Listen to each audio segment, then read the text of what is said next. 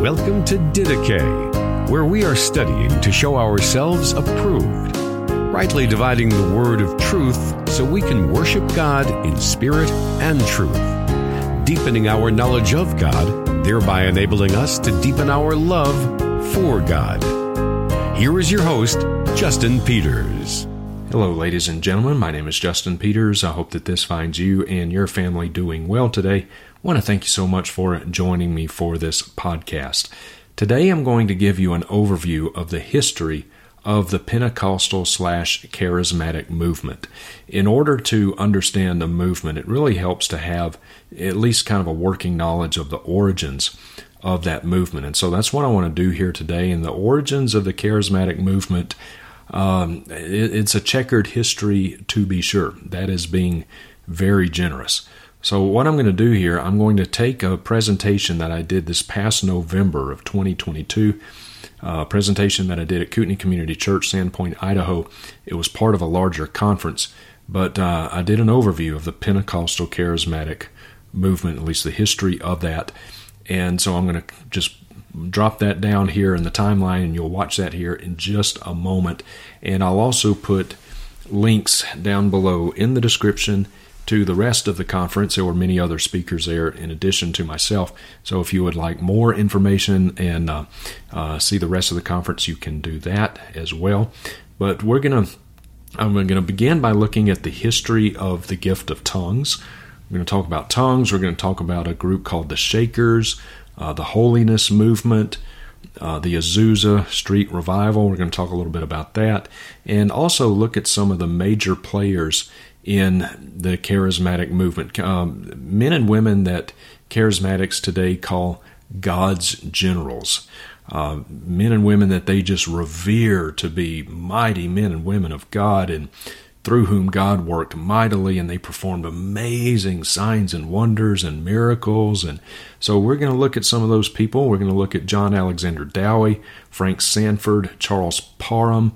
We're going to look at John G. Lake, Amy Semple McPherson, Catherine Kuhlman, William Branham, and some others. I'm even going to show you a little bit from a woman named Agnes Osmond. Agnes Osmond claimed she was one of the first people to claim to be able to speak in tongues. And not only could she speak in tongues, she claimed to be able to speak in Chinese and even write in Chinese. And I'm going to show you an actual photocopy of some of her writings in Chinese. And she didn't even know Chinese, but she could write in Chinese. I think you'll find those Chinese writings very interesting. So all of that and more. I want to talk about the three waves. You may have heard those terms, first, second, third wave of the charismatic movement. I'm going to talk about all of that. So is it very in-depth? Well, as in-depth as you can be, given that I only had an hour to present, and I fudged even there. I went about an hour and 14 minutes. So I got as much in an hour and 14 minutes as I could. But I think this will be very interesting for you. And as you're watching it, you'll see that to a person, all of the generals that charismatics claim, God's generals, to a person, to a man, to a woman, they were theological heretics, they were scoundrels, they were charlatans, and almost, if not all of them, were sexually immoral. It's not a good history. So as you're watching this, I want you to ask yourself, and at the conclusion of it, I want you to be thinking, if this movement is from God, if this was a move of the Holy Spirit, the charismatic movement, Pentecostal movement, all three waves, if this was all of God, why is it that the leaders of this movement, their generals, were heretics, charlatans, hucksters, and most, if not all, but certainly most, were sexually immoral? How could this be a movement of God, given its history? So, without any further delay, dear ones, I want to introduce to you myself from about 6 months ago. Good evening. Good evening. Hope everyone is doing well tonight. What a joy to be with you. Thank you so much for the invitation to come.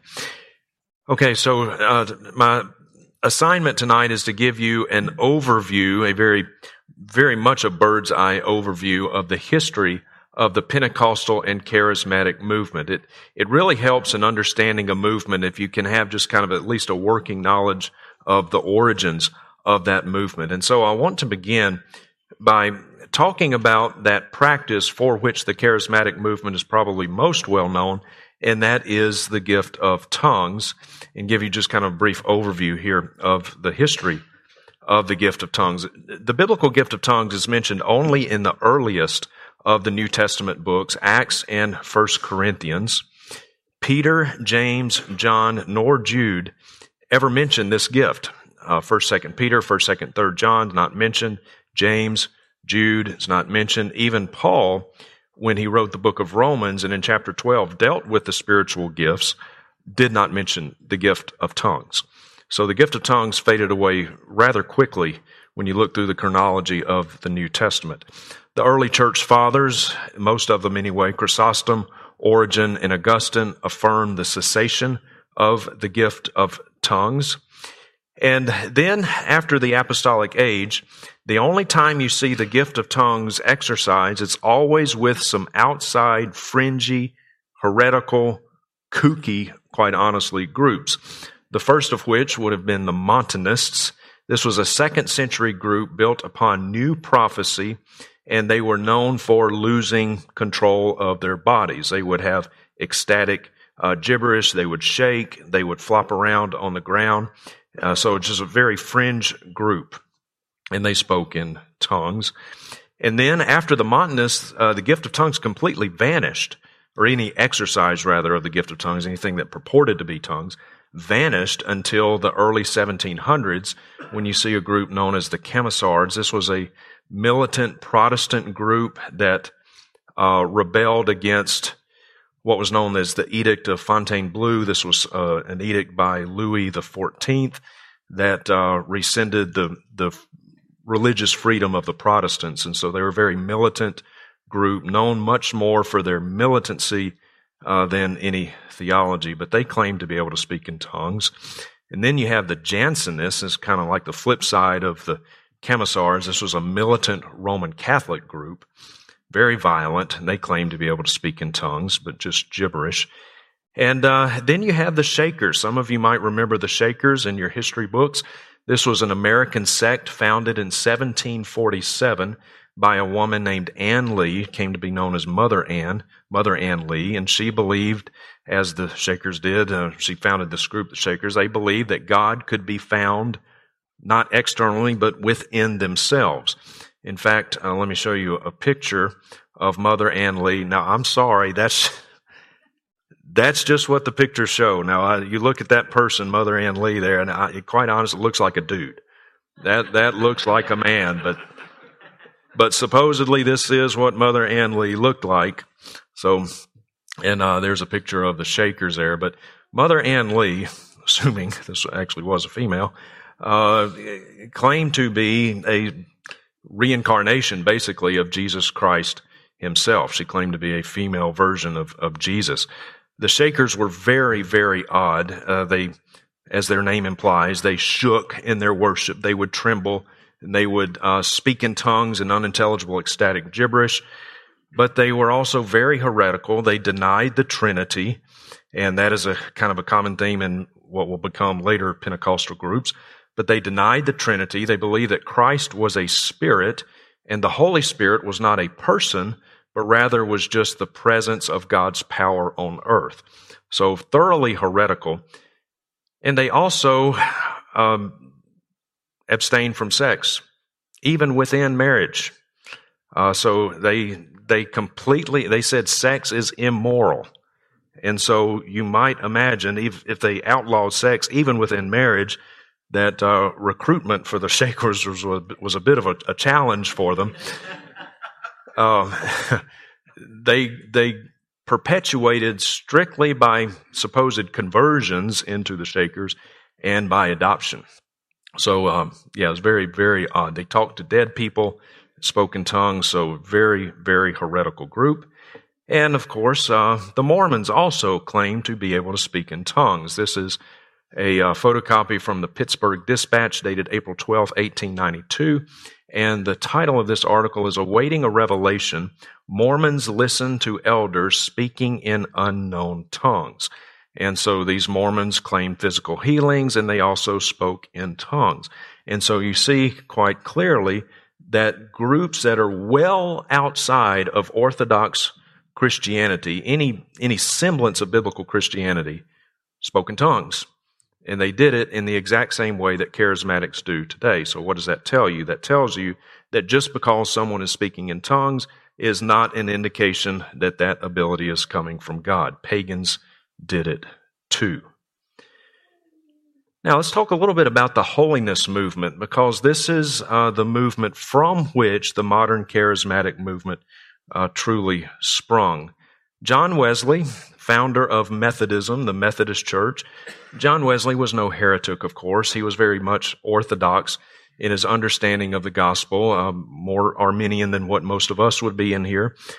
So he was basically right on the gospel, but he did have a very distorted view of sanctification, in that he believed in something called entire sanctification. He believed that, after your conversion, you get a second blessing or a second experience with the Holy Spirit, and then you are fully and completely sanctified. So that was very much in error. Now, this lady, Phoebe Palmer, she was a woman who, as a young woman, had 2 children, both of whom died just a few months after their birth.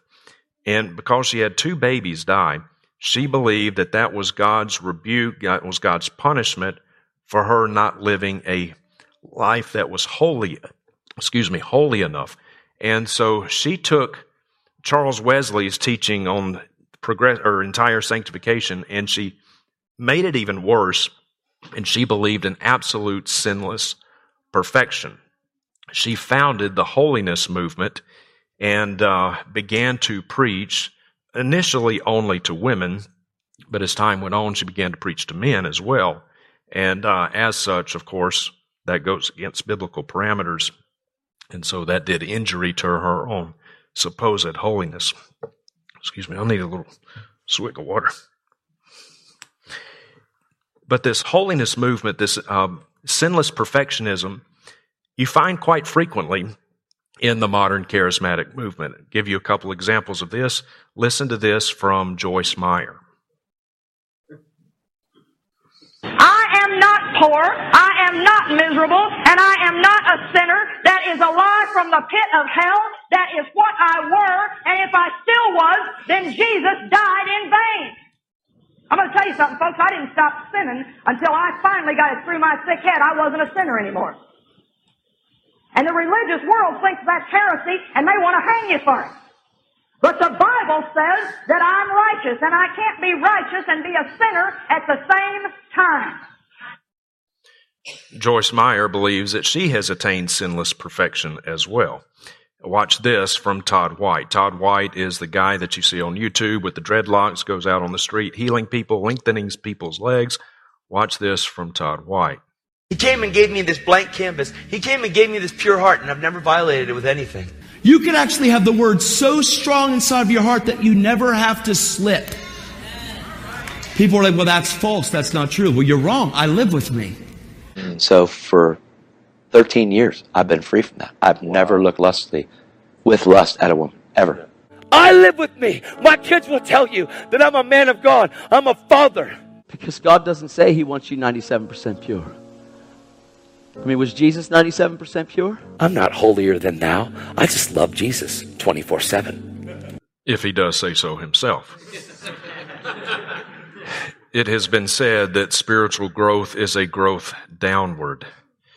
It is only when we have a lower view of ourselves that we will have a higher view of God. The more highly we think of ourselves, the more lowly we will think about God. And that is a man who does not understand the gospel of Jesus Christ. But this sinless perfectionism, that is, you don't find it in every charismatic church, but you do find it pretty frequently. Now I want us to look at some of the movers and shakers, some of the founders, some of the generals of the charismatic movement. This is a book entitled God's Generals. It was written by a man named Robert Liardon, And in this book, he gives biographies of some of the great charismatic generals of yesteryear. And we're going to look at John Alexander Dowie, Charles Parham, Amy Semple McPherson, Catherine Kuhlman, all of whom are detailed in this book. And he holds these people up as, well, generals of God, holy men and holy women, through whom God moved mightily to bring about the charismatic movement. Well, I'm going to tell you some things and show you some things about God's generals that Roberts Liardon will not tell you. This is a very whitewashed version of the charismatic early leaders. So let's begin by looking at John Alexander Dowie. Where does he do his shopping? He was born in Scotland, moved to Australia, developed an interest in faith healing in the 1880s, moved to the United States in 1888. Very colorful individual, to say the least. He formed the International Divine Healing Association in San Francisco. He prayed for the healing only of paid members of his cult. He was sued by 2 women for fraud, but it was very much a pay-to-pray situation. If you were not a paying member of his cult, no prayers for you. He formed the Zion Tabernacle in Chicago, founded the City of Zion, which banned all practice of medicine. He spoke against doctors, telling people to rely solely upon their faith. That is a prominent theme in the vast majority of charismatic churches today, word faith churches today. Medicine is looked down upon. It is frowned upon. Because if you go see a doctor, then that's a sign that you really don't have enough faith. Because if you really believe that God was going to heal you, then you wouldn't need to go see a doctor. And the best way to portray in yourself a lack of faith is to go see a doctor, to take your medicine. Because if you go see a doctor and take your medicine, then you don't believe that God's really going to heal you, and that is the fastest way to lose your miracle of healing according to word faith theology. He had healing rooms. Bethel Church in Redding, California is known for this, having healing rooms. Well, he is the one who began these healing rooms. He lived in opulent luxury while his followers lived in poverty. He forced his followers to give to him basically all or most of their money. Many, many people died under his supposed care, including children. The newspaper reports of John Alexander Dowie are quite honestly shocking in their details. Dowie could rightly be called a murderer. He denied sick people basic medical treatment. In fact, there was one woman who was one of his followers, a lady named Anita Flanders, and she was dying of an illness, and as she was dying, she requested simply a bowl of broth. And he denied her a bowl of broth because the reason she was sick, you see, was her lack of faith. And so he withheld this broth from a dying woman. She died. Of course, the reason she died was her lack of faith, according to John Alexander Dowie. He was a forerunner of American Pentecostalism, the forerunner of the Pentecostal movement. According to the Sunday Inter-Ocean, Chicago, Illinois, 1899, they record this in their article. John Alexander Dowie says, and I quote, "Don't be stingy with your money. If you do, the Lord may be stingy with his cures. No better today, sir," Dowie would thunder at a debilitated cancer subject or a person with epilepsy. "Well, sir, if you are not better, it is your own fault. You either don't trust in the Lord or you are concealing some infamous crime." So if you're sick, it's your fault. It is standard doctrine in the vast majority of the charismatic movement, all of Word of Faith, that it is always God's will for you to be healed. Well, if it's always God's will for a person to be healed, and a person prays for that healing for days, weeks, months, years, some people for decades, and the healing does not come, then the question must be asked, whose fault is it? By definition, of course, it cannot be God's fault because he's perfect. So guess who's left? It's your fault. It's your lack of faith. It's your lack of giving. Maybe you're not even saved. John Alexander Dowie, however, died in 1907 from a massive stroke. And John Alexander Dowie claimed to be Elijah, claimed to be a reincarnation of the prophet Elijah. Frank Sanford, another one of God's generals, he was a native of Maine, went to a missions trip, performed an exorcism on one of his friends, and then went for a walk in the woods. And as he was walking in the woods, he heard a voice from heaven say, "Armageddon." If you're walking in the woods and you hear an audible voice from heaven saying Armageddon, ain't nothing good coming after that. He opened a religious compound named Shiloh, also referred to as the Kingdom and the Legion of God, which is a very interesting name, the Legion of God, given Mark chapter 5. Jesus asked the demoniac, "What is your name?" "My name is Legion, for we are many." That's a very interesting name. At his zenith, he had about 1,000 followers, and he forced, like John Alexander Dowie, he forced all of his followers to give him all of their possessions, and they were not allowed to leave this compound. He forced extended fasts upon his followers, including upon children. Sickness was a sign that your soul was sick, and even sick kids were forced to fast further to get right with God. And if they did not get right with God by their recovery, then they were physically beaten. He was a wicked, wicked man, as was John Alexander Dowie. One girl in his compound was punished for the sin of vanity. How did she display a sin of vanity? She was caught looking in a mirror.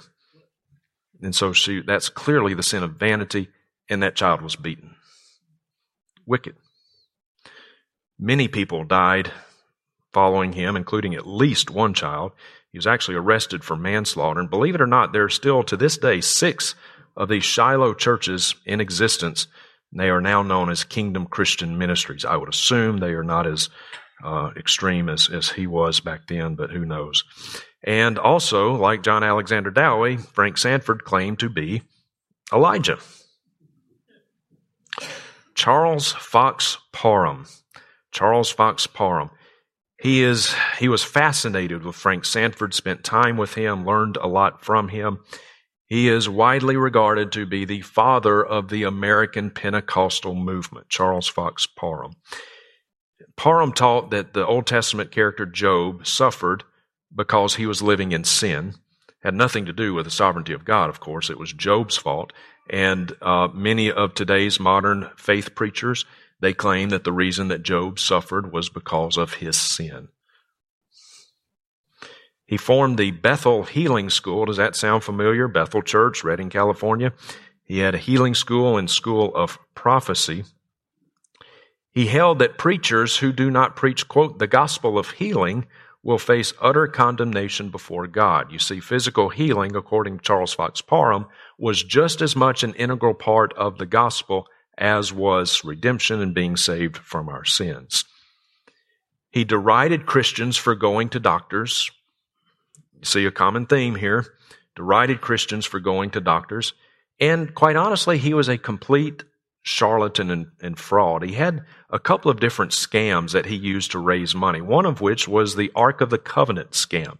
He claimed to know the exact location of the Ark of the Covenant, and he got people to give him money to form an expedition to go to the Holy Land to find the Ark of the Covenant. He did this on 2 different occasions, raised a ton of money, and indeed went over to find the Ark of the Covenant. He claimed to have the exact location too, but obviously he didn't find it. Indiana Jones found it. He was involved in another scam, and he actually, believe it or not, this is real, but he claimed to have, or at least he was partnered with another guy who claimed to have a device that would turn rocks into gold. And of course, you could have your rocks turned into gold if you would just give him money to fund his scam. And Charles Fox Parham was actually arrested for sodomy back when such things were actually punishable crimes. Now we celebrate them, but back 100 years ago, not so much. So Charles Fox Parham, like John Alexander Dowie, like Frank Sanford, was an absolute scoundrel. But his Bethel School of Prophecy, oh, and by the way, Charles Fox Parham also claimed to be Elijah. Will the real Elijah please stand up? So Charles Fox Parham's students, his Bethel school, was known for speaking in tongues. Now, interestingly, initially, these early Pentecostals actually more or less had the right theology of the gift of tongues, in that they believed that the genuine gift of tongues was speaking in a known human language, just not known to the one who was speaking it. It would be like me all of a sudden being able to speak fluent Swahili. That's a known human language, it's just not known to me. So they actually kind of had the right theology on that, at least in that general sense. And believing that to be the case, Charles Fox Parham sent some of his followers, his students, out to China, India, and Japan on boats. Just put them on boats, sailed them across the ocean blue, believing that once they got there, they would be able to speak in the native tongues of these different people in different nations. Charles Fox Parham says this, as he's quoted in the Topeka State Journal. He says, "The Lord will give us the power of speech to talk to the people of the various nations without having to study them in schools." Hawaiian Gazette article, Parham says, "There is no doubt that at this time they, his students, they will have conferred on them the gift of tongues, if they are worthy, believing they will thus be made able to talk to the people whom they choose to work among in their own language. The students of Bethel College do not need to study in the old way to learn the languages. They just believe that when they got off the boats in whatever country they were in, they would be given that gift of languages and could speak in those native tongues." But Robert M. Anderson, in his book Vision of the Disinherited, says this, S.C. Todd of the Bible Missionary Society investigated 18 of these early Pentecostals who went to Japan, China, and India, quote, expecting to preach to the natives in those countries in their own tongue, and found by their own admission, quote, in no single instance have they been able to do so. As these and other missionaries returned in disappointment and failure, Pentecostals were compelled to rethink their original view of speaking in tongues.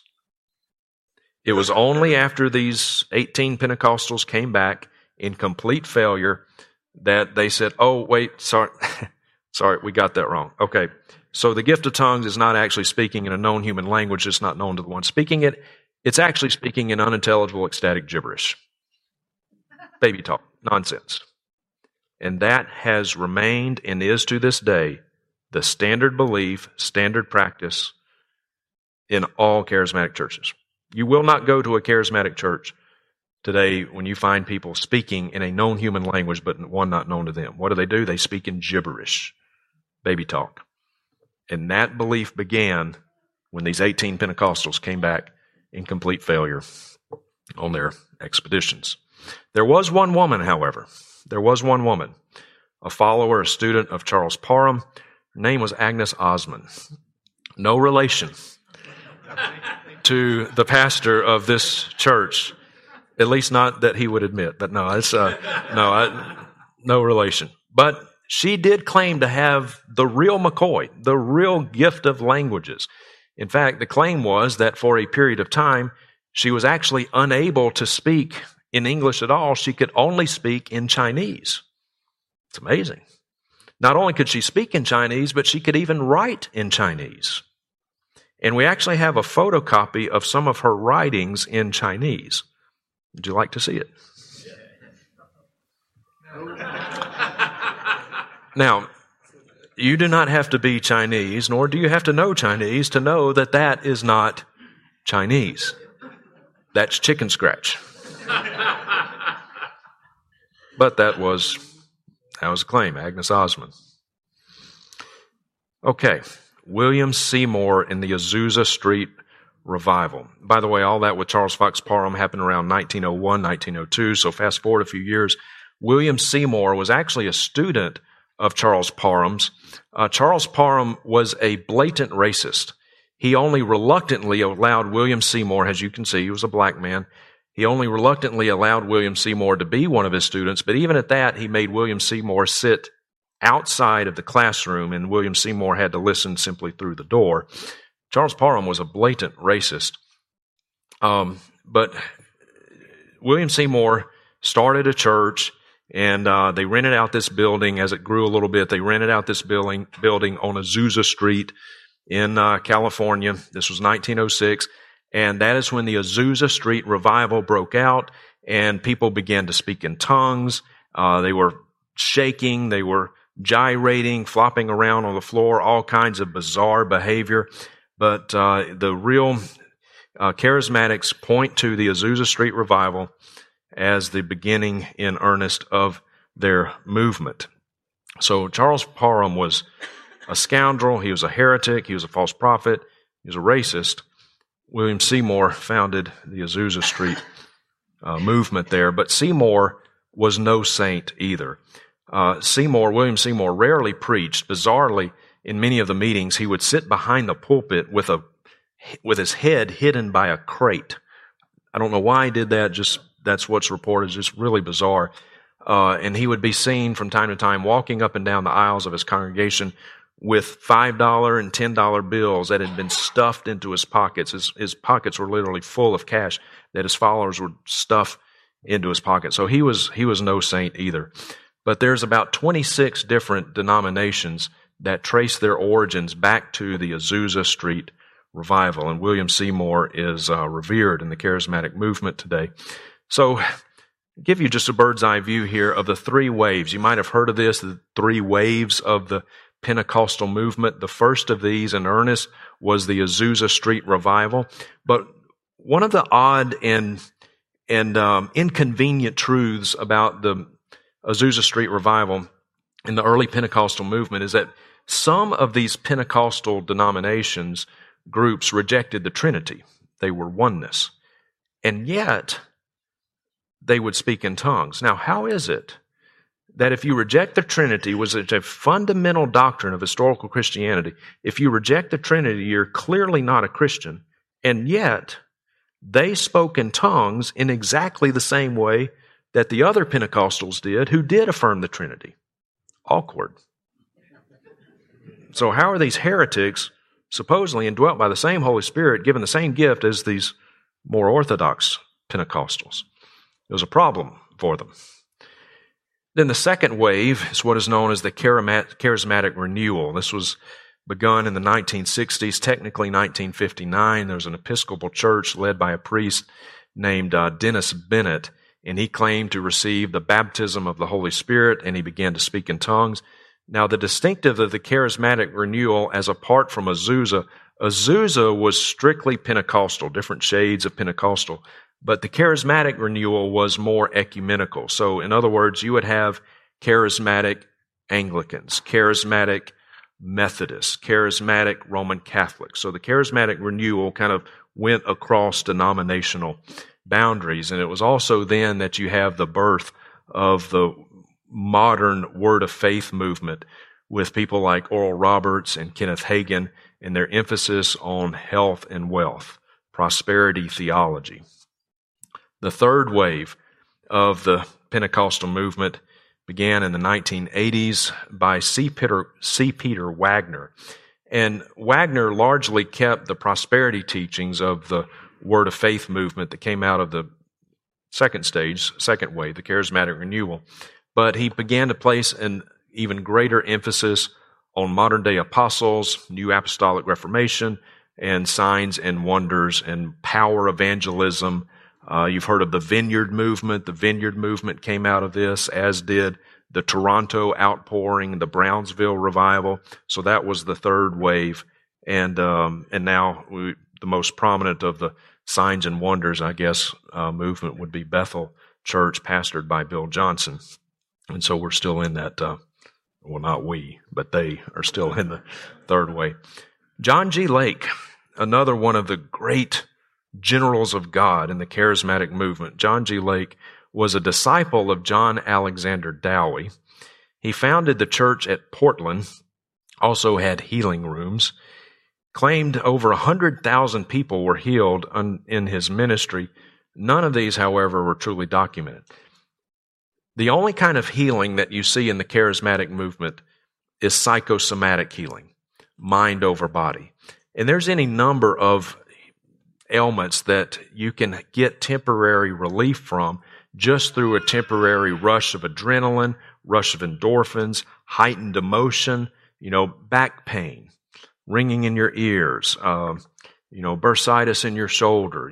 You can get temporary relief from a lot of illnesses just by a rush of adrenaline. Those are psychosomatic healings, and they happen all the time in the charismatic movement.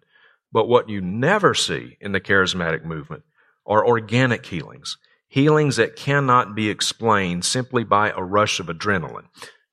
An amputee. You never see an amputee in the charismatic movement grow a new limb.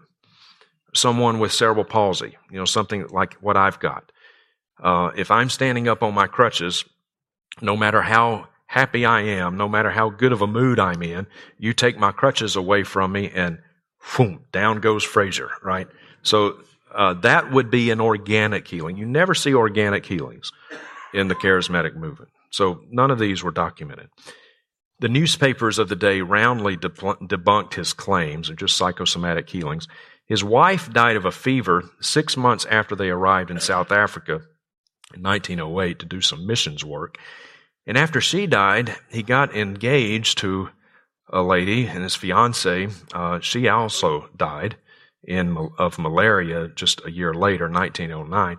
But he could only get engaged to her after he got in contact with his dead wife through a seance. He talked to dead people. This is demonic. This is occultic. This is activity that is explicitly condemned by Scripture. Oh, but he's one of God's great generals, right? He faced criminal charges and was actually arrested for securities and stock fraud in Portland, Oregon. Now, this is kind of interesting. The Sunday Oregonian, 1921, says this: Kenneth G. Olson, former overseer of Lakes Church at Sandpoint, Idaho. I bet you didn't expect to see your hometown mentioned tonight. Sandpoint, Idaho, subscribed to an affidavit now in the hands of Corporation Commissioner Hanley, charging that the healer, quote, used his church work to promote his various mining schemes with the idea of first gaining the confidence of people through the common ground of religion, and then selling to the members of the congregation stock in which he was interested. And he was arrested for this. Now, here is an excerpt from a letter that he wrote. This is from the hand of John G. Lake. Dear brother and sister in Christ, I did not feel like discussing with you yesterday the subject of mining stock, and so decided that I had rather write you. In my conversation with you, Mrs. Eastman, you told me that it was your plan and purpose to pay $500 tithes this year, and I have it in my heart to say to you that if you will pay the $500, if possible in one installment, by October 4th, I would make you a gift of the note for $200 that you gave to Otto. That was John G. Lake's son. Trusting that you will see the advantage of this offer and regard it as the fulfillment of God's promise to him who faithfully and honestly keeps covenant with God in tithing. Of course, you understand that to do this, it will be necessary for your tithes to be paid to me for this work. Let this letter be a matter of confidence between ourselves. Will you kindly sign the enclosed paper and have one or more witnesses sign also? Your brother in Christ, John G. Lake. He's a fraud. He was a scam artist, but he is revered. In fact, one of the tales that is told about John G. Lake is that when John G. Lake went to South Africa, that was right at the time the bubonic plague was raging. And the story is told that some foam from some of the bodies of the dead that died of the bubonic plague, John G. Lake challenged someone to take that foam and put it on his hand, full of this nasty bacteria, fatal, and to look at it under a microscope. And the claim is that when they did that, the bacteria died upon contact with John G. Lake's skin. Watch. Lake stayed in such constant communion with the Lord that it seemed not even a deadly plague could survive when coming into contact with him. He once took the fluids from a dead person's body filled with living bacteria, and the doctors, told him he's going to die, by touching this stuff. And he said, "Put this under a microscope. You'll notice it's dead."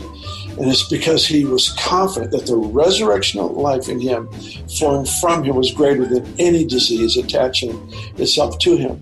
And they did. They subjected it to a microscope, and they saw he was exactly right. Everything died the disease died when it touched him. You don't do that unless you know who you are, whose you are, and what he's commissioned you to do. So you see Bill Johnson recanting this, recalling this story and promoting it as true. And watch this from Andrew Womack. Now, this was recorded in March of 2020. So COVID was just getting ramped up, right? March of 2020. And listen carefully to what Andrew Womack says here. Because, see, there are some people like me who know that no plague is going to come nigh my dwelling. If a germ touches me, it's going to die. And I believe that 100%. Andrew Womack says, if a germ touches me, it's going to die. So forget the Fauci ouchie. There's your cure for COVID right there, apparently. Andrew Womack. Well, he says that because that is what is told of John G. Lake, and charismatics to this day believe that lie. And it is a lie. It absolutely is a lie. Now, looking at this, by the way, Andrew Womack's college, Charis Bible College, they had to shut down because of COVID. So many of their students got sick. So, now, the claim is that the bacteria died upon contact with John G. Lake's skin. And he challenged them to look at the foam, look at the bacteria under a microscope. Two problems with this story. 100 years ago, there were no electron microscopes. All you had was a basic microscope, a light microscope that many of us use, back when we were in school.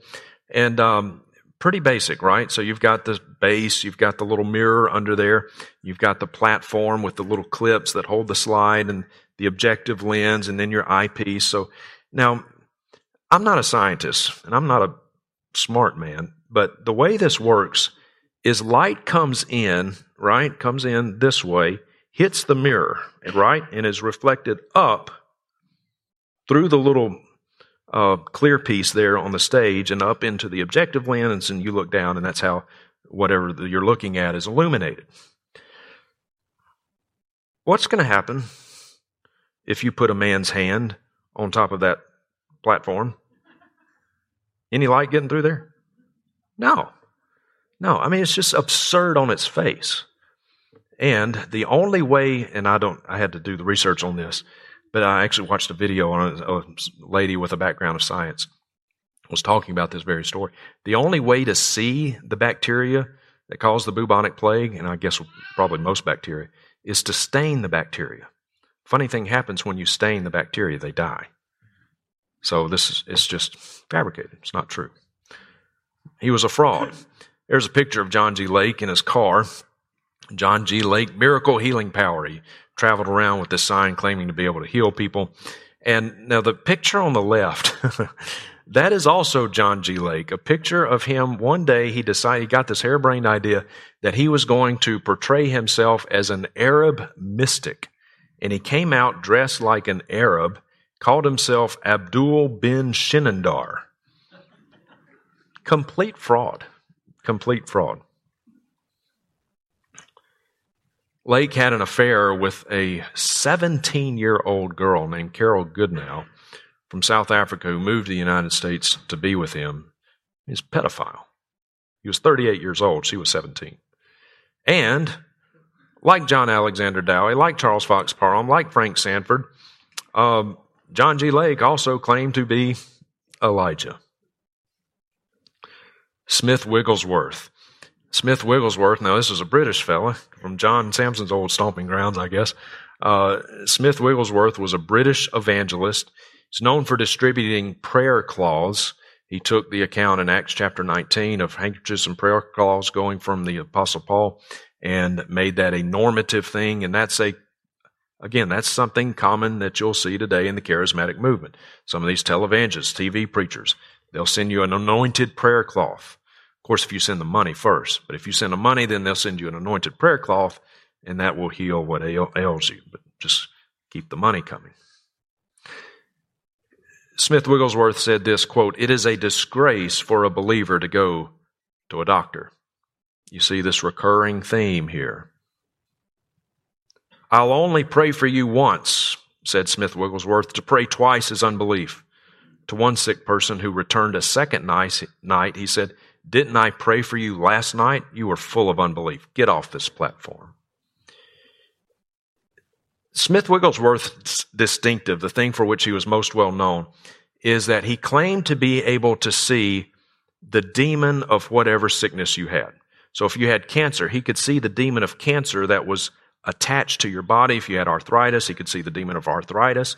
And he believed that the only way to dislodge said demon from the person was to punch it off or kick it off. So he would literally go up to people, sick people, and punch them and kick them.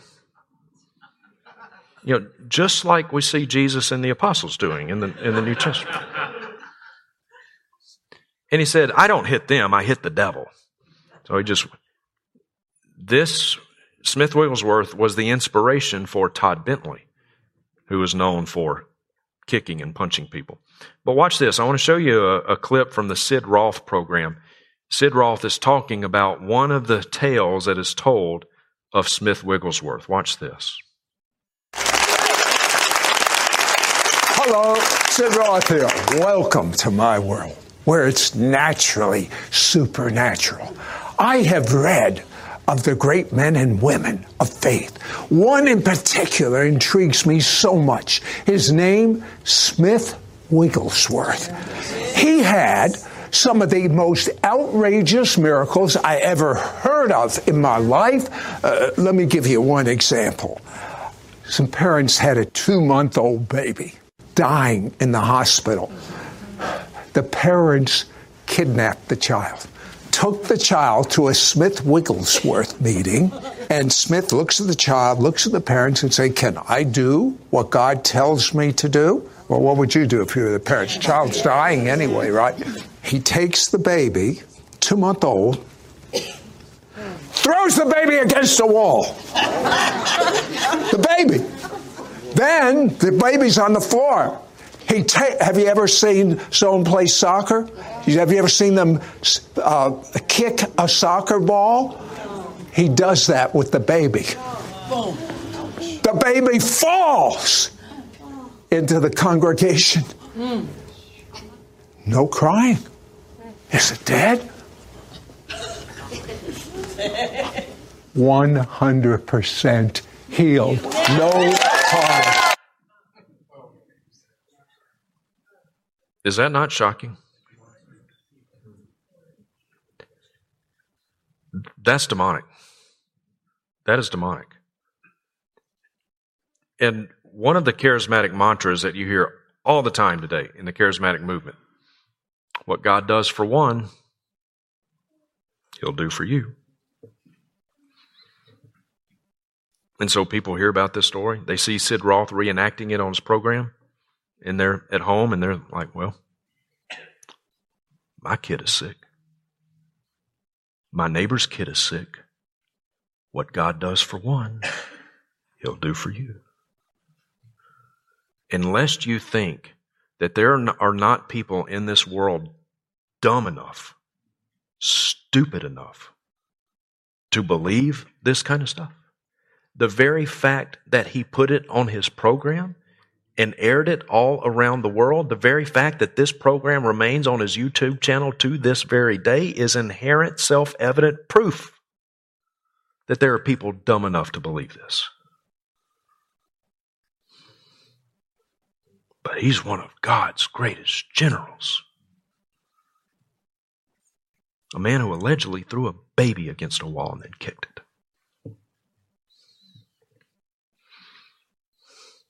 Sid Roth and Dr. Michael Brown, good close personal friends. Good close personal friends for almost 40 years now. And Dr. Michael Brown will not renounce this story.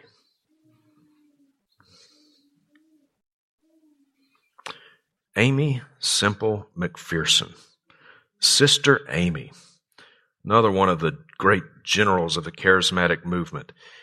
Amy Semple McPherson is known as the Queen of Pentecostalism. She always wanted to be in theater as a kid. She just had dreams of being an actress, being in theater. She married a man named Robert Semple, And shortly after they got married, they went to China, believing that they would be given the gift of tongues upon getting there. Of course, that did not work out.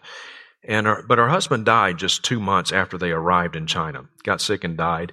And Amy came back to the United States and gave birth to their firstborn child just a month later after arriving back in New York.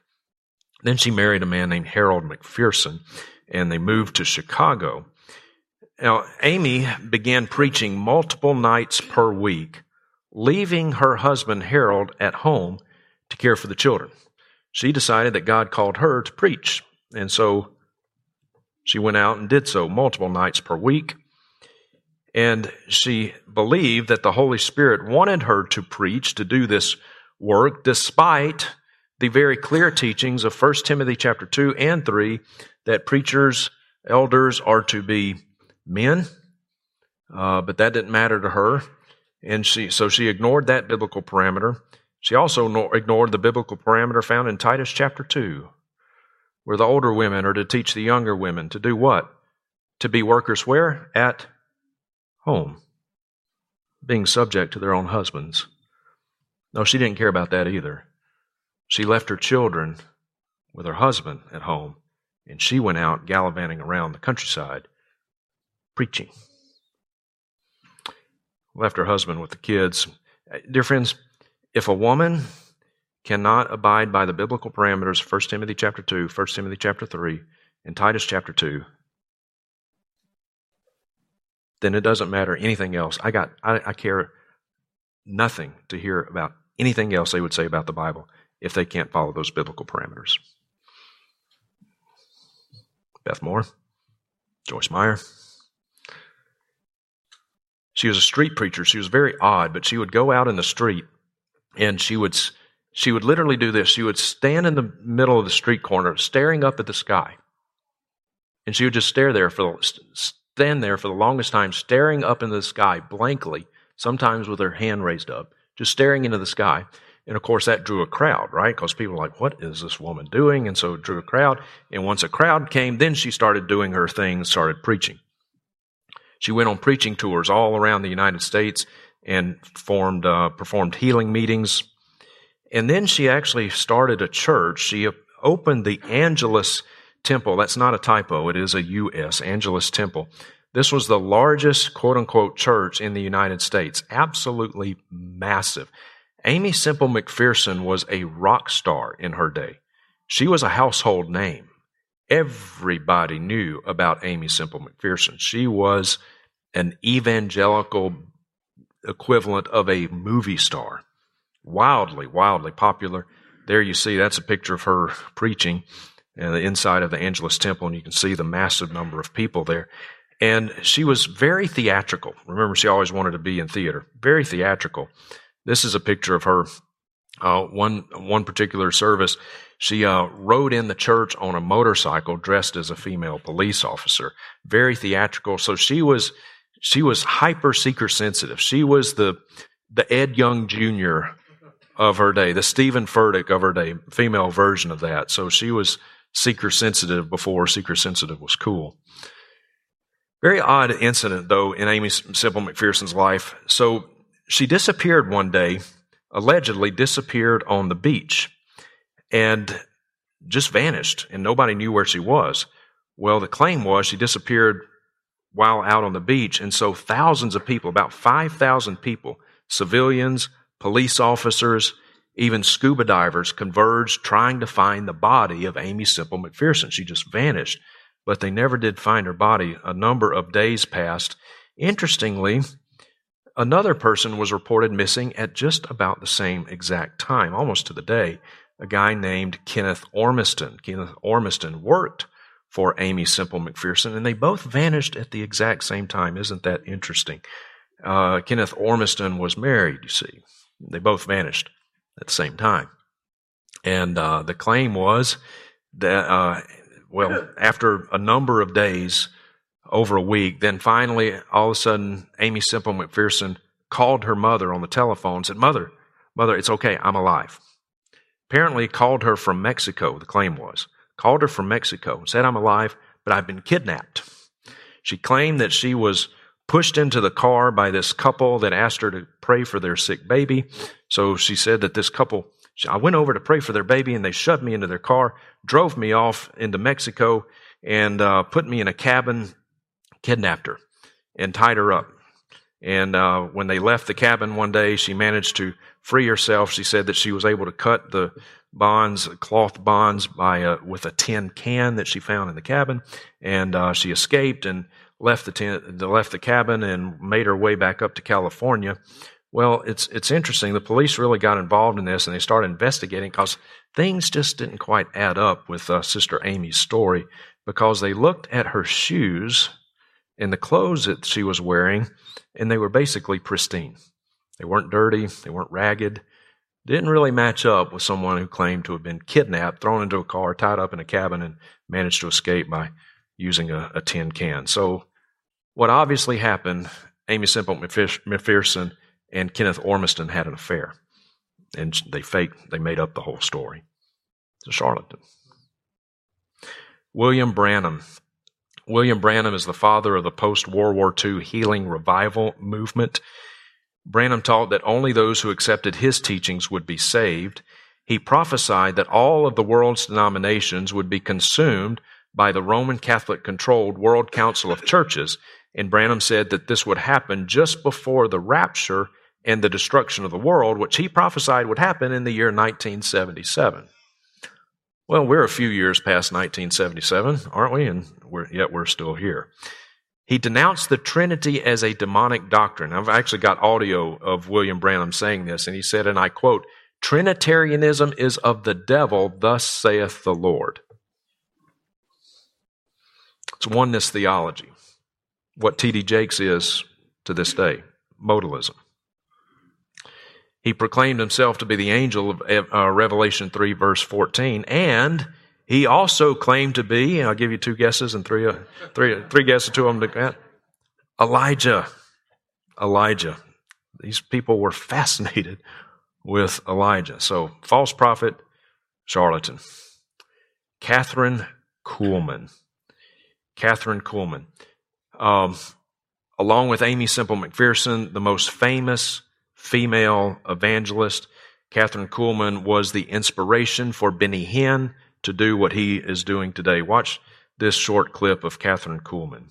The church is precious. Oh, if you only knew how precious is the church. How precious is the bride of Christ. If you only understand.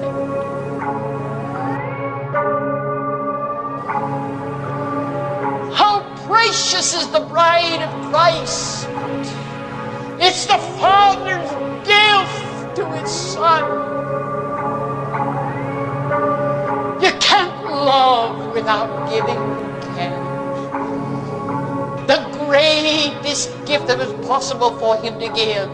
Ye shall receive power.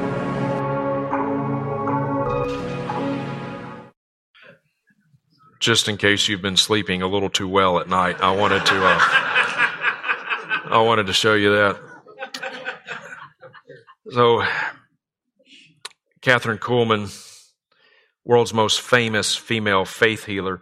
1933, she settled in Denver, Colorado, and started the Denver Revival Tabernacle and served as the pastor there. By the way, of course, if you see a church with a female pastor, you have neither a pastor nor do you have a church. She pastored another church in Pennsylvania. She once invited a man named Burroughs Waltrip to preach at her church. Burroughs Waltrip, though, had a wife and two children that he left to be with Catherine Kuhlman. They got married. The marriage only lasted about 7 years.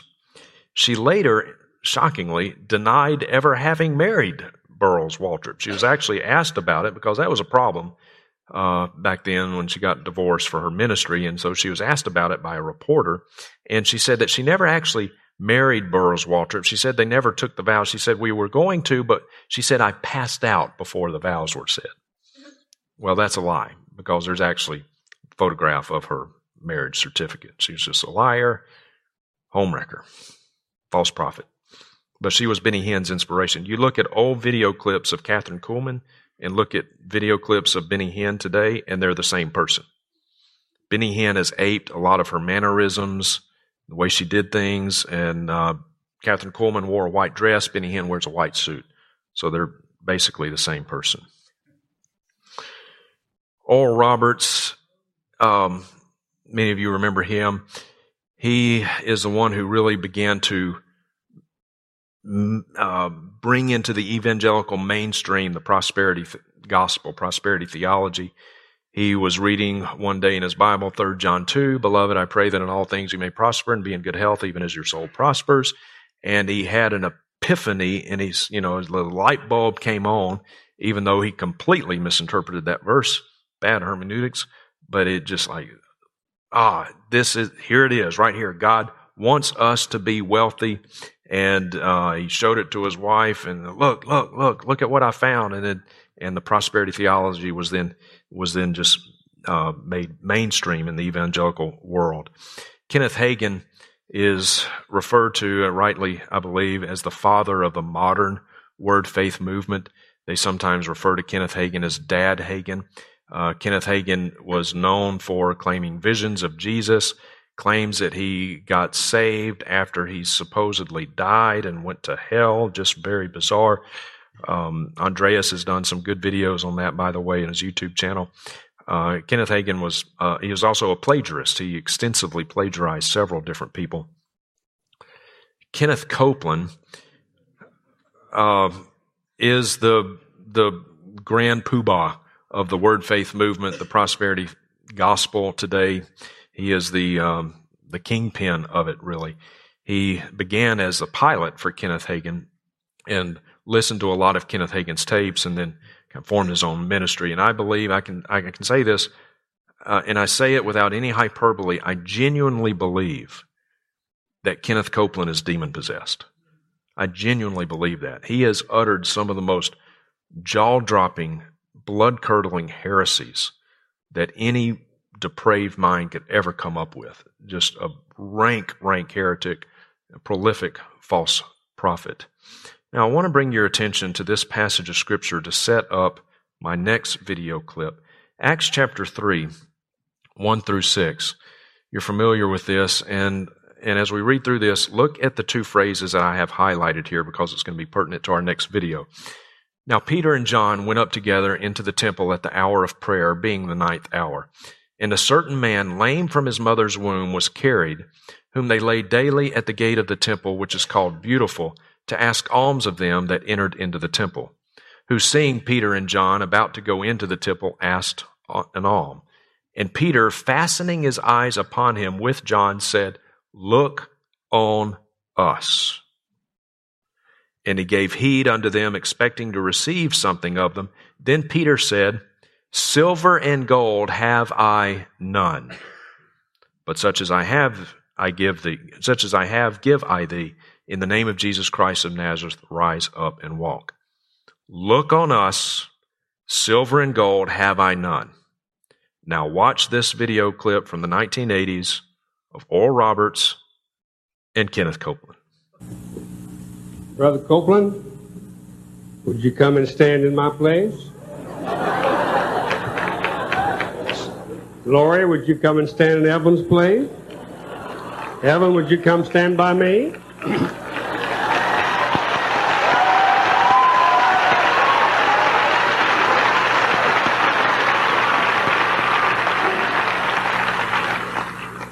Now, Brother Copeland and your dear wife, Laura, would you look at us? Look on us. Hey. Silver and gold have we plenty.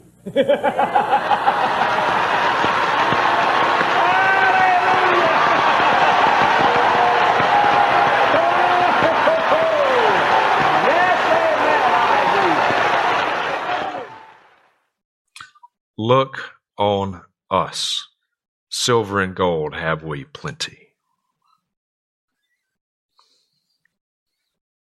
And they get a standing ovation. False teachers are in and of themselves part of God's judgment. People want to have their ears tickled. They will not endure sound doctrine. And so as a sign and an act of God's judgment against these people who will not endure sound doctrine, who will heap to themselves teachers who tickle the ears, God gives them what they want. He gives them what they want.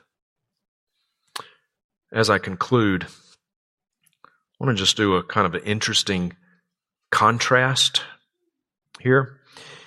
Think back through some of the people that we've been looking at, some of the generals of the charismatic movement, and I want to contrast some of the generals of the charismatic movement with some of the, and I hate to use this term, but some of the more well-known leaders in the cessationist movement. Now, I don't like to refer to any man as a general or one man above another because we are all indwelt by the same Holy Spirit. So I don't lift up well-known, big-name preachers over anyone else. In fact, many of you have heard me say this, and I'll say it again because I believe it with every fiber of my being.